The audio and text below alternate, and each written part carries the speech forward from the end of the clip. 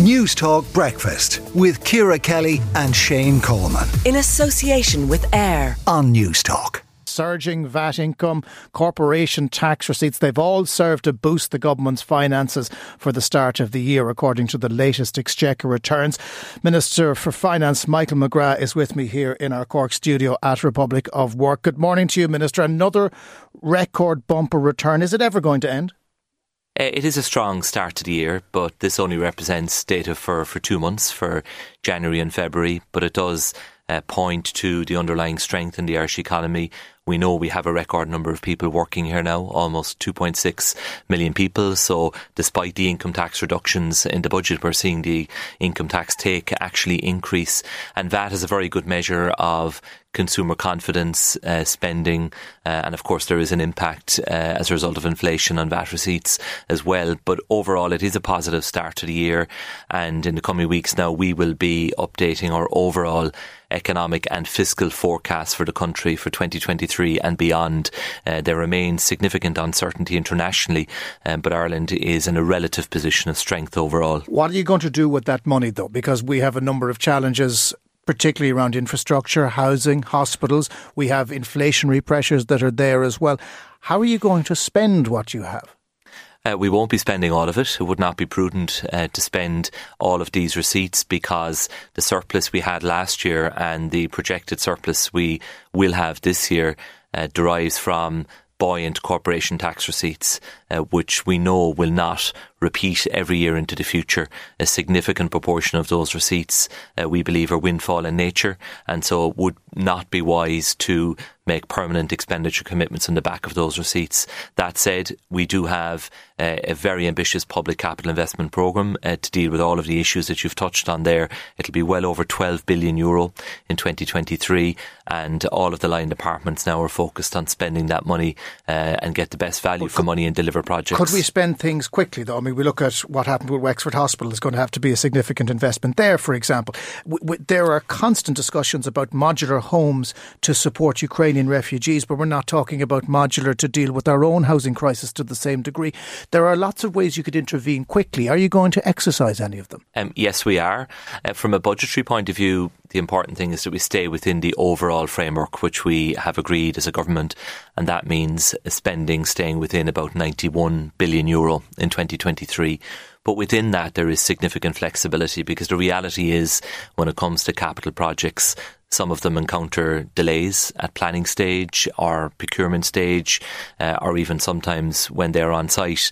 And so it is relatively straightforward to reallocate funding to other things that you want to get done and other priorities. So what are you going to prioritise out of that list, Minister?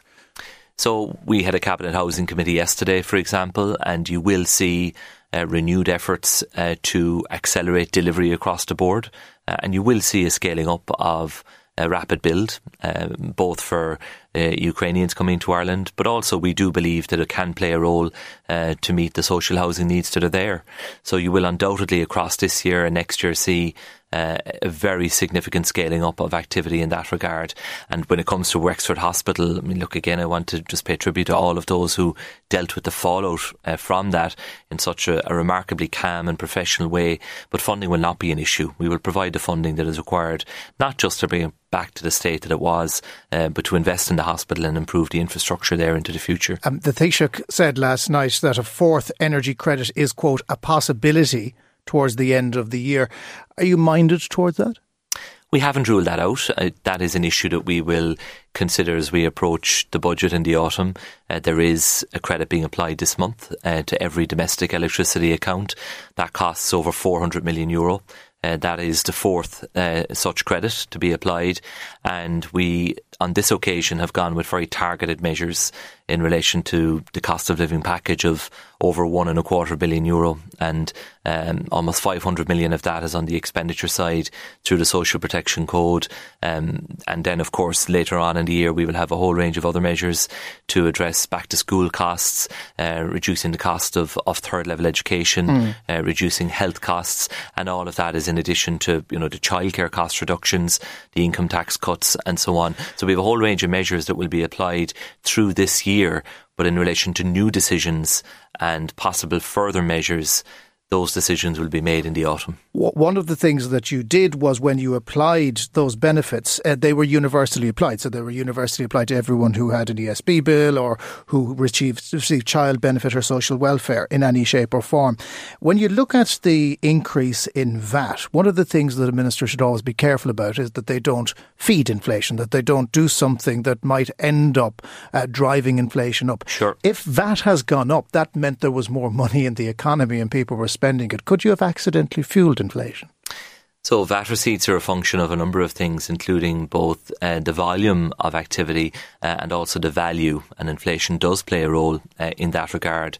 But the underlying trend is reasonably strong given the international uncertainty in that regard.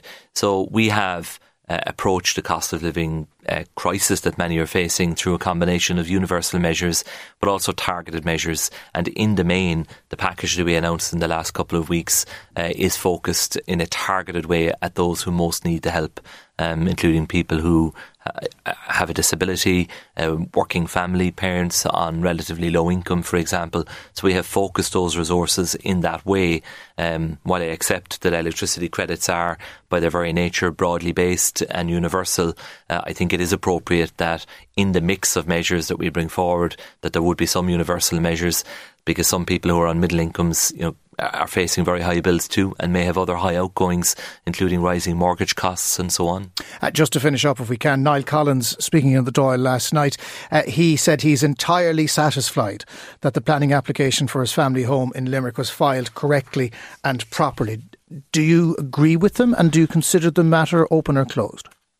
I believe that Niall Collins did the right thing to come into Dáil Éireann and make a public statement on the record addressing the issues that were raised in relation to his planning application of 22 years ago. And I believe he has addressed those questions now.